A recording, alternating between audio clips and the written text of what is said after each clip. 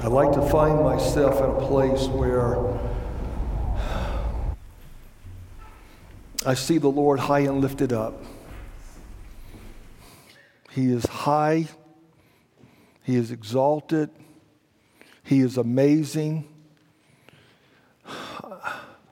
Let's pray. Father, it is to think about what you have done for us, but even more to think who you are. You are an amazing God. Thank you that as incredible as you are, you want to know each one of us individually, personally. Thank you for your love for us. Today, open our eyes to behold wondrous things from your word. And I pray this in Christ's name. Amen. Our series, Our Story, His Story, today brings us to the exciting book of Exodus. The exciting book of Exodus. And when you hear that word Exodus, the book of Exodus, I'm just curious, what just came to your mind? You see it on the screen, the exciting Exodus, the book of Exodus. What comes to your mind when you think about Exodus? I'm hoping that for many of you, the very first thing you thought of was the Ten Commandments. Now, that's not the movie. Though some of you immediately, when you heard the Ten Commandments, that's what you thought of. Because the movie, by the way, does come from the book of Exodus. And the Ten Commandments was given in the book of Exodus. Not only do we have the book, not only do we have the Ten Commandments, maybe this morning you thought of Moses.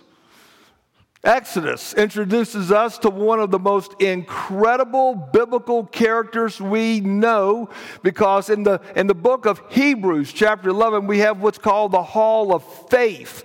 Moses is going to have by his name 5 times more than anyone by faith. And as you read the book of Exodus, you'll read about his birth and how he was protected and rescued by Pharaoh's daughter. You're going to read about how he has an encounter with God at a burning bush. And we'll talk more about that in a few moments. How he encountered Pharaoh, and there was this huge battle that went on between him and Pharaoh, and how he was able to do miracles. And you know about, again, the Ten Commandments. They were given by God to him.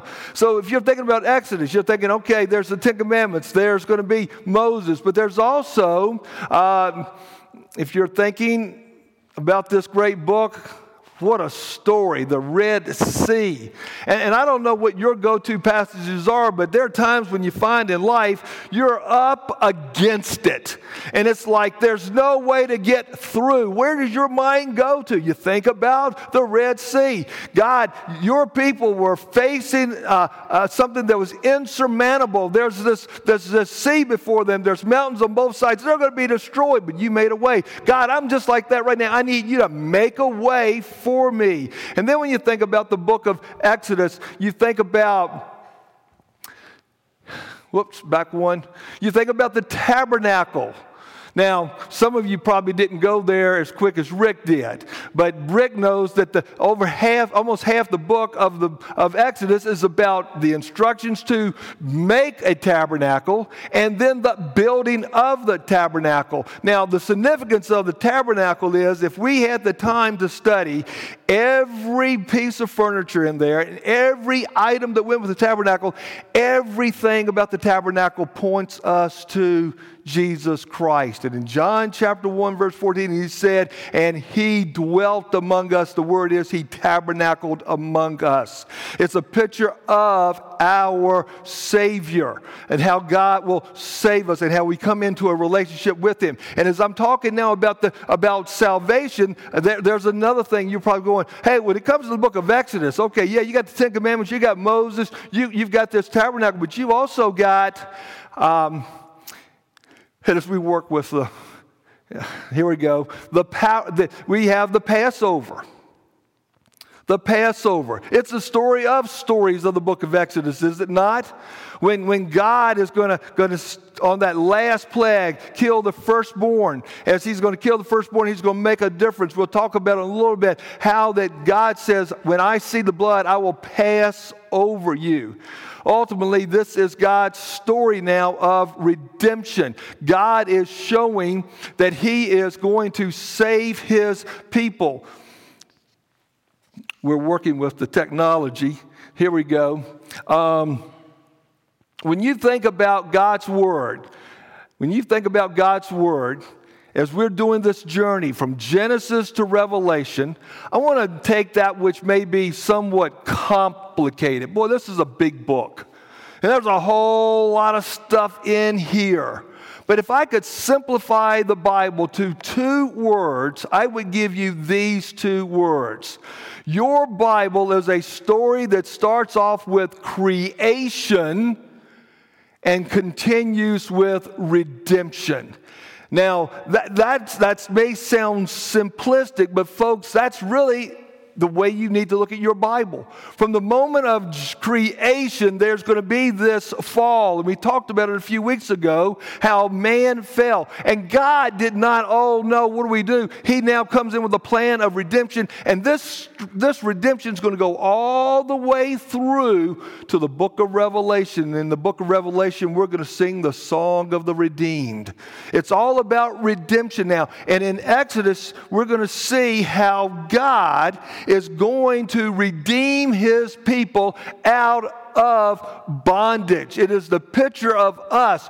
We as sinners are in bondage to sin. We are going to have to pay the price for our sin. But God says, I'm going to step in and I am going to save you.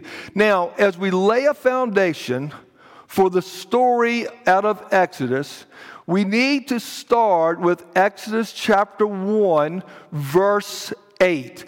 Exodus chapter 1, verse 8.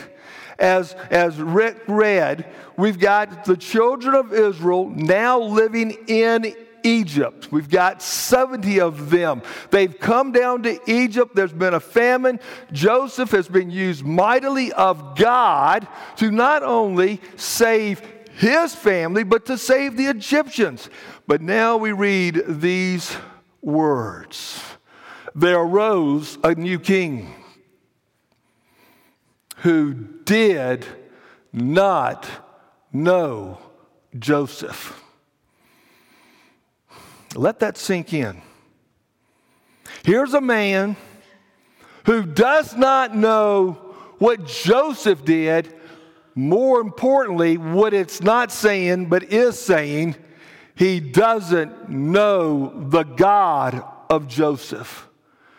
And ladies and gentlemen, we're living in a country right now who does not know the God of our forefathers. You know, the number 1 fastest growing religion in America right now is the nuns. The nuns, not N-U-N-S, nuns, N-O-N-S. They have no God. They don't know the God of our fathers. They don't know that there's been a work that God's done for this nation through the years. And so now they worship no God. That leads to a lot of trouble. For the Israelites, it led to a Pharaoh who became very fearful. And in verse 13 and 14, as we read, we saw that he decided we're going to put all the Israelites into slavery. Notice the words that are used here. So they ruthlessly made the people of Israel work as slaves, and they made their lives bitter with hard service in mortar and brick and in all kinds of work in the field. In all their works, they ruthlessly made them work as slaves. God's people are now under bondage. They are now being under taskmasters who are controlling their lives, making their lives miserable. It's cruel. They're crushing them. This is the opening of the book of Exodus that's going to call for God to intervene in chapters 2. And I won't bring these verses up, but you'll begin to see as you read these early chapters, God's people begin to cry out They're crying out, God, do something for us. Help us. Well, as we come to this book of Exodus, what we're going to see is God is going to get involved. And the way God's going to get involved, He has some purposes behind His involvement. He has two purposes ultimately that's going to take place in the book of Exodus. And it's up on the screen there. Number one, He wants to reveal Himself to Pharaoh. We go back to that verse. There arose a Pharaoh who did not know Joseph, did not know God. So now, as Moses comes to Pharaoh about letting God's people go, Pharaoh says, "Who is the Lord, that I should obey His voice and let Israel go? I do not know the Lord, nor will I let him go." When we get to chapter 7, God says this, "The Egyptians shall know that I am the Lord. The Egyptians shall know that I am the Lord when I stretch out my hand against Egypt and bring out the people of Israel from among them." God says, I'm going to do a work so when everything's said and done, all they can do is say, there is a God. You may want to reject Him. You may want to say there is no God. That's fine, but I'm going to show you. But not only did He want to show Pharaoh and the Egyptians there was a God, He's going to show His own people there's a God. In chapter 6, it says, I will take you as my people, and I will bring you to be your God, and I will be your God. Then you shall know that I am the Lord your God, who brings you out from under the burdens of the Egyptians. You see, not only did the world, Pharaoh and Egypt, need to know there was a God, His own people needed to know there was a God. Remember when Moses is before that burning bush and God's talking to him about bringing out the children of Israel? What was his first question? Who do I tell them has sent me? Even Moses did not know God the way he should know Him. So when you're coming to the book of Exodus, one of the things you want to pay attention to is how many times God is revealing Himself to both the world and to His people. And I want you to know this morning, God wants you to know more about Him. And one of His greatest ways of showing Himself to you is through burdens and pains and sorrows. Things will happen in your life that God says, okay, I'm not going to waste your suffering. I'm not going to waste your sorrow. I'm not going to waste your burdens. I'm going to show myself to you so that here's what's going to happen. As you're going through a trial, it begins to bring forth a greater testimony. I know God. So here's what's happening in Exodus. God is revealing Himself to Pharaoh as well to his people. Now, what's going to take place in this exciting book is there are going to be encounters.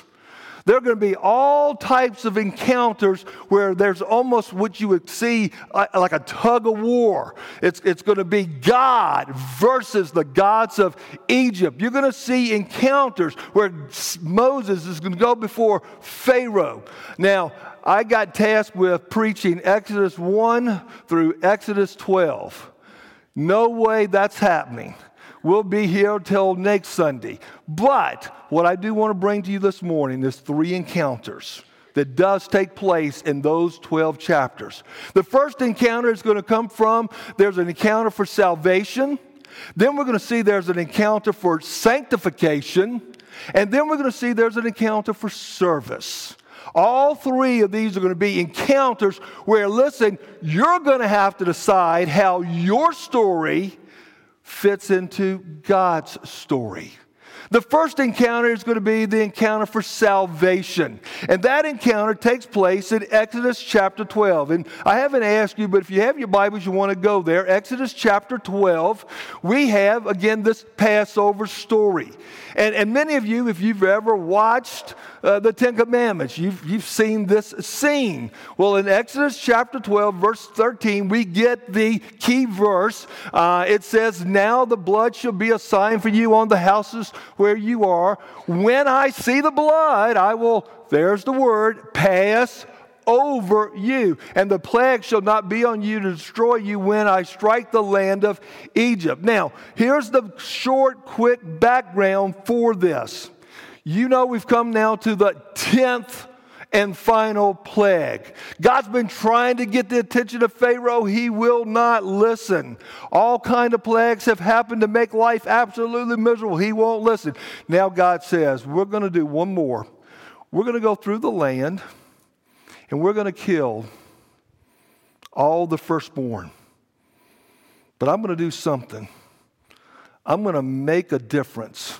Something that's going to be so distinct, there's no way that anyone can deny it. There's going to be such a difference that everyone will have to acknowledge there's a difference between the lost and the saved, the ones who are Israelites and the ones who are Egyptians. And he's going to say, I've got some things now that must happen. This story has requirements and a response. Here are the requirements. Moses is going to come and he's going to say, okay, God wants us to get a spotless lamb. We want you to select the lamb, a specific lamb. You're going to bring it into your home. You're going to keep it there for 4 days. And then, now interact here. Think about what I'm getting ready to say. You're going to take that lamb and you're going to kill it. That's the requirement. The lamb is going to be killed. It's going to be slain. So this special, specific, spotless lamb is going to be slain. And then they're going to have to do something else. They're going to have to show the lamb. It says that they're going to have to take the lamb. Well, matter of fact, let's read it. Let's read it. Exodus chapter 12. Let's read it. Now the Lord spoke to Moses and Aaron in the land of Egypt, saying, this month shall be the beginning of months, and it shall be the first month of the year to you. Speak to all the congregation of Israel, saying, on the 10th day of this month, every man shall take for himself a lamb, according to the house of his father, a lamb for a household. And if the household is too small for the lamb, let him and his neighbor next to his house take it according to the number of the persons, according to each man's need. You shall make your count for the lamb. Your lamb shall be without blemish, a male of the first year. You shall take it from the sheep or from the goats. Now you shall keep it until the 14th day of the same month, and the whole assembly of the congregation shall kill it at twilight. And they're to take that lamb now, and they're to cut its throat. They are to kill it. And then he says this, there's something else that has to happen. You now have to show the lamb. You can't just have that lamb in your house where you're going to eat it. You're going to have to show the lamb. And in showing the lamb, what they're going to do, if you go to the next slide, they're going to have to take the blood and they're going to have to put it on the door. Many of you probably have seen this. Verse 7 says, and they shall take some of the blood and put it on the 2 doorposts and on the lintel of the houses where they eat it. Remember that earlier slide that I showed you? There's the knife, there's the lamb that's been slain. Now they're taking the blood. What's happening right there? In the next slide you see they put the blood at the top of the door, side of the door, and it formed a cross. What's going to be the protector for them is the cross. What's going to keep that person in there alive is the cross. So they're going to have to take that blood and they've got to go out there and they've got to put it there. Verse 12 again says this, now I will pass through the land of Egypt that night. I will strike the firstborn in the land of Egypt, both man and beast, and against all the gods of Egypt I will execute judgment. I am the Lord. You're not going to stop me. There's no way you're going to be able to stop what I am doing. I am all powerful. You cannot stop me as I go through the land taking life. I can do this. But when I see the blood on your house, it will be a sign, and I will pass over you. You see, as we now look at a lamb that's been selected, a lamb that is spotless, a lamb that has been slain, a lamb that has been shown, you know what's going to happen? The lamb is going to save. The lamb is going to save. Is that your story? Do you have a story right now that says, I have trusted Jesus? The blood of Jesus covers my life. Is that your story? I want you to just think about this for just a second. I'm a firstborn. Harper is a firstborn. Who else in here? You are the firstborn of your family. You are firstborn. Raise your hand. I want you to think about this. Brian, think about this. Dad comes and says, Brian, hey, buddy, God's going to send out his death angel. And we've got to take a lamb, and we've got to bring it into the house. And Brian might even find himself getting a little attached to that lamb. But then Dad says, look, Brian, now what we got to do is we've got to kill that lamb. And Brian watches that lamb die. And then he says, Brian, put that blood on that door. And he puts the blood up there. Sun goes down. Death angel is starting to go through the land of Egypt. All of a sudden you hear people crying and screaming, not my dad! Not my brother! Oh no, I can't believe I just lost my husband. All through Egypt, people are screaming. And you're sitting in the house. I'm the firstborn. I'm the firstborn.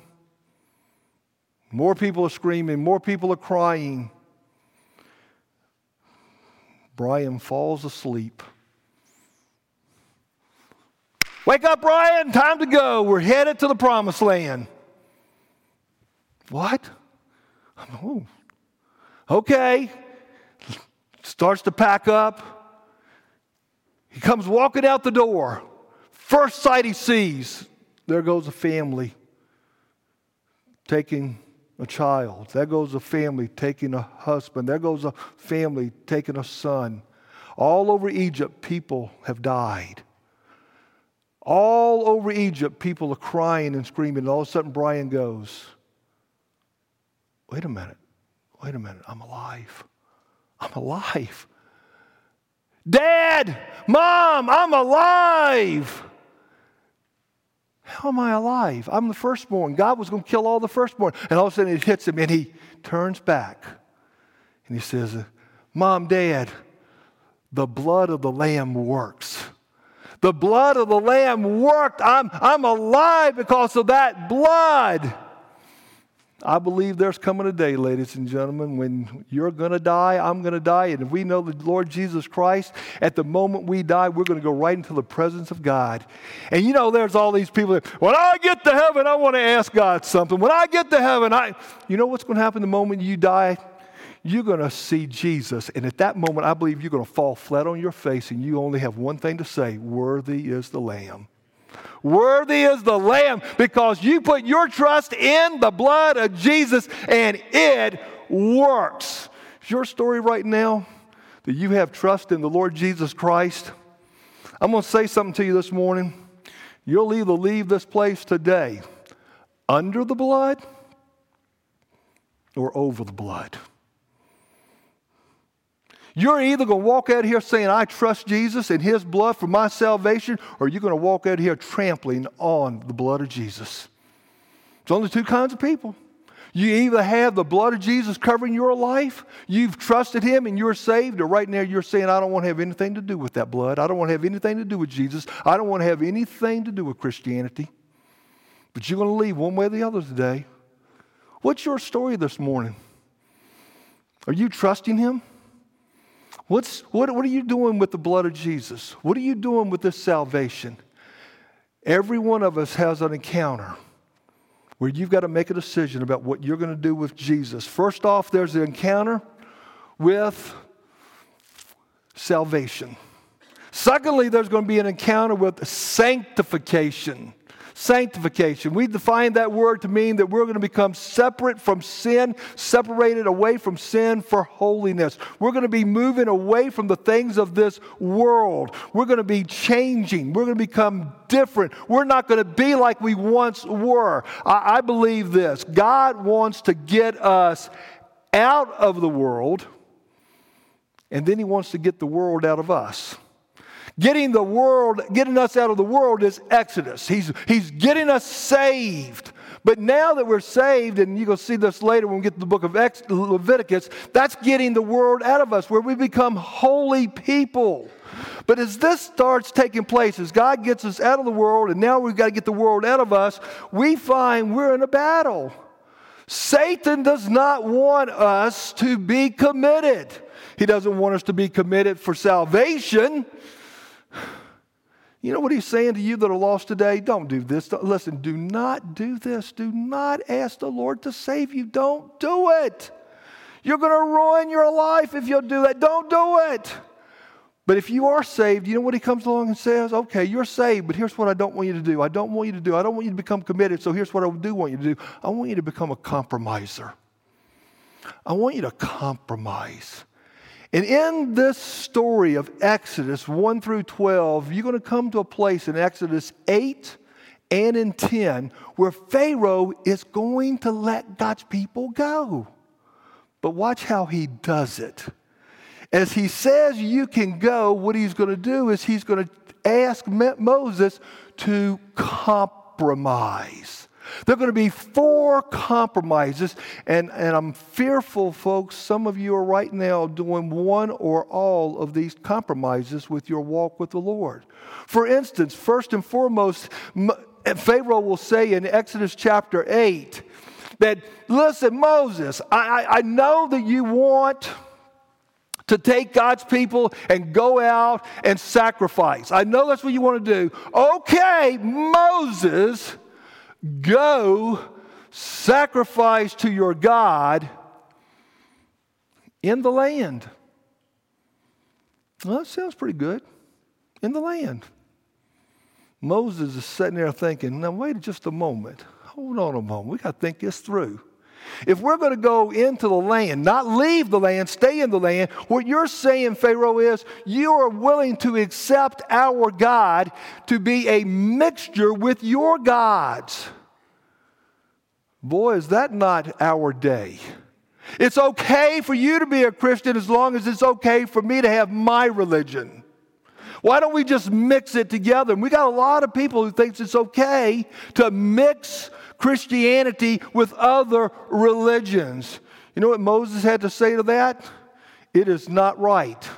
Next slide looks at it, says, it is not right to do so. Moses says, there is no way we can do what you're asking us to do. Matter of fact, it will cause the people of Egypt to become angry with us. We ought to do what God commands us. You know, here's a question. How quick are you to compromise that Jesus is the only way? You want to be politically incorrect today? Just make that statement where you work. There's only one way to heaven. It's through Jesus Christ. Now, wait a minute. Come on, guys. Lower the rhetoric. Let's all religions take us to heaven.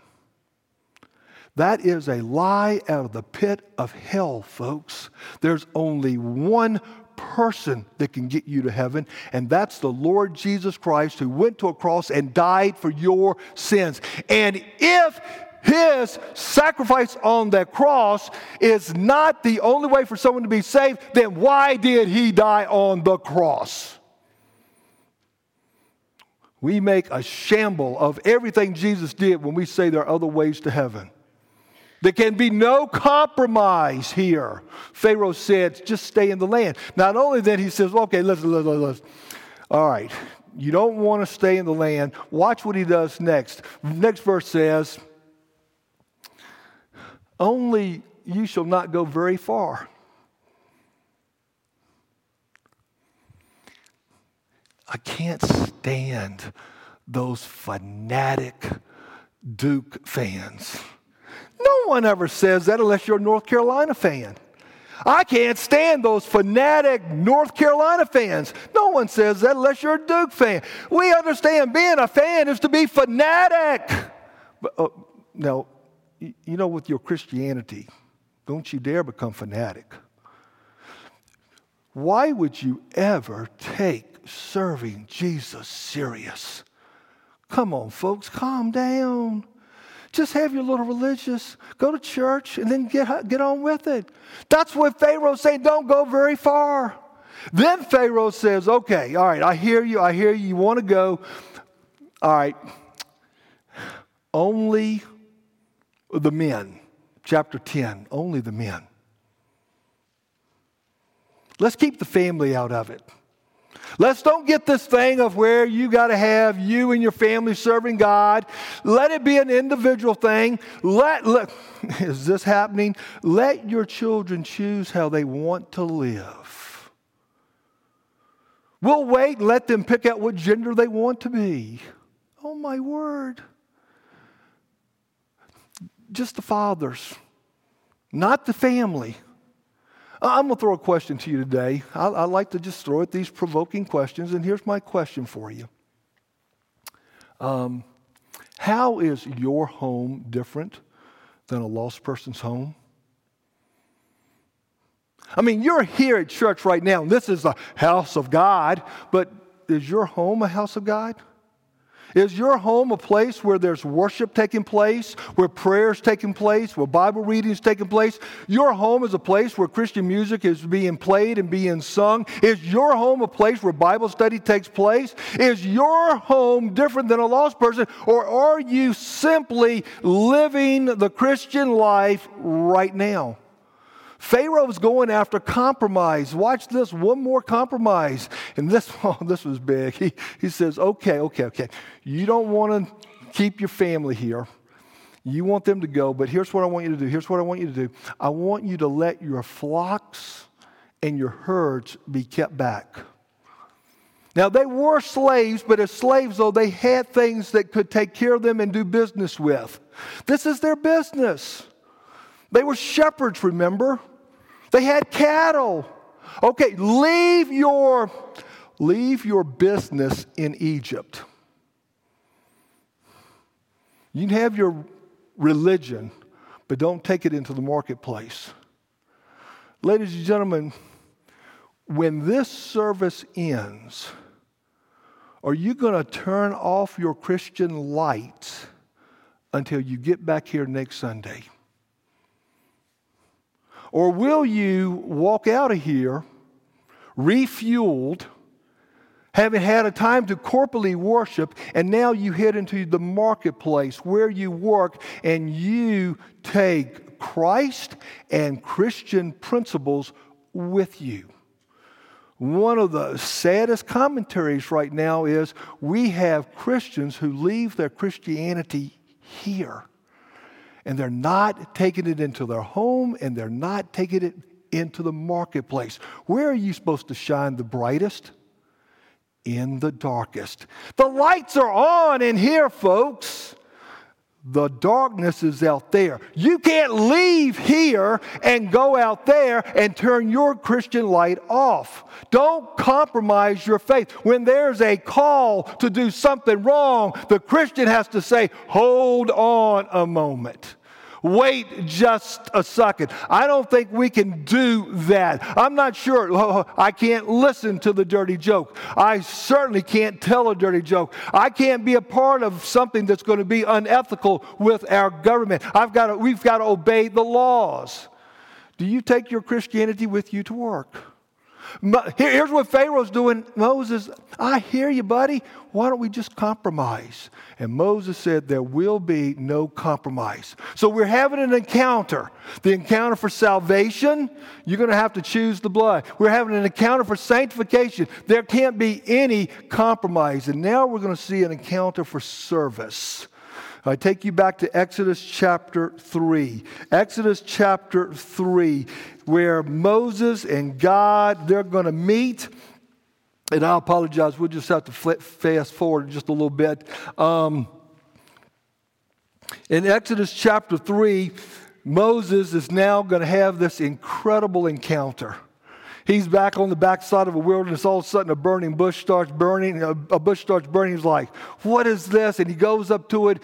I'll summarize very quickly. It says, I will turn aside and see this great sight, why the bush does not burn. And when the Lord saw that he turned aside to look, God called to him from the midst of the bush and said, Moses, Moses. And he said, here I am.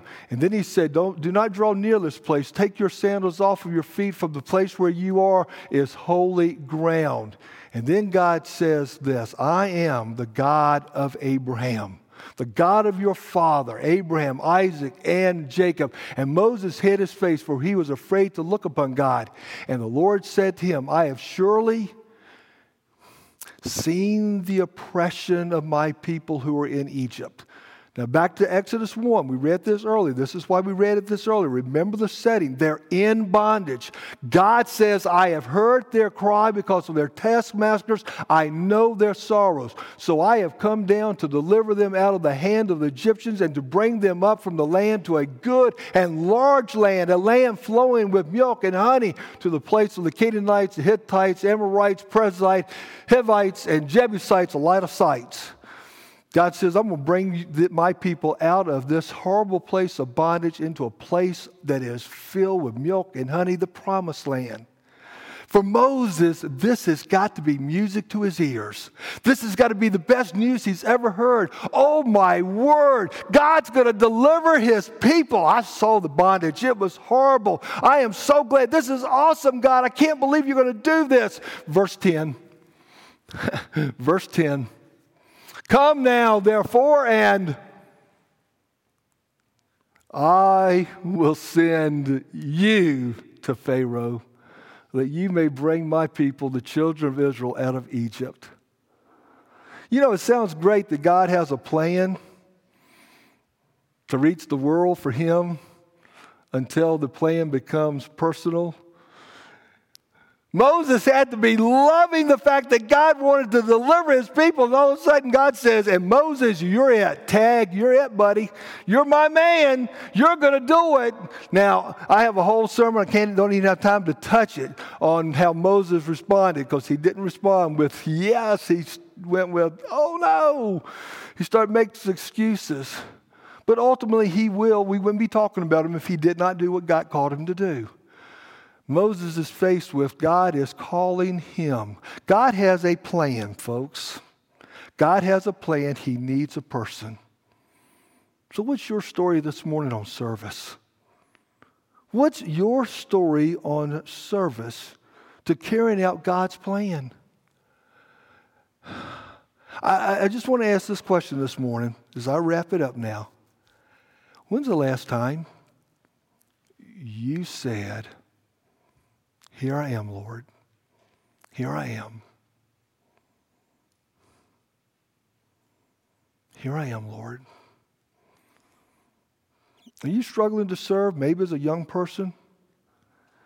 Boy, I got a whole life in front of me. If I say, here am I, what will God do with me? I might end up in North Carolina working in a Christian school. I didn't know what it meant for me to say, here I am. That one day I'd end up in Dallas, Texas. One day I'd end up at Liberty University. I didn't know. I didn't know. I just knew when God said, I got something for you to do. Here am I. I'm yours, Lord. I don't belong to me. I belong to you. Are you surrendered this morning to serve? Can you say this morning, God, I'm available for anything, to go anywhere, to do anything for you. Moses' life changed with this encounter. And I believe God's working in this church to bring a number of you to say, here I am. This morning, the book of Exodus I find to be incredibly exciting. It's exciting because it has these encounters. And there is the encounter this morning for salvation. Are you washed in the blood? Now, for you that are saved, you know that song. You know that's what that means. But if you don't this morning know what that means, if you've never been saved, if you've never asked the Lord to save you, I'm here to tell you the story of salvation is available to you. God's not willing that any should perish. He wants you to be saved. He sent his son to die for you. He was buried. He rose again, and he offers you today the gift of salvation. Whether you're in this room or you're watching by the internet, God loves you. And he loved you so much, he sent his son to die for you. Are you this morning living a life that is committed? You're a committed follower? Or are you constantly compromising? Boy, I sure hope they don't ask where I go to church. I sure hope they don't ask, are you one of those Christ followers? I hope I can just go to work, do my work, and come home and no one ever knows that I have anything to do with Jesus. And if they bring up anything that goes against the Bible, I'm just going to cower away. I don't want anybody to know. You compromising? Or do you stand firm? And then this third encounter. God, I can't do this. I can't do this. I can't do this. All kind of excuses for why you can't serve.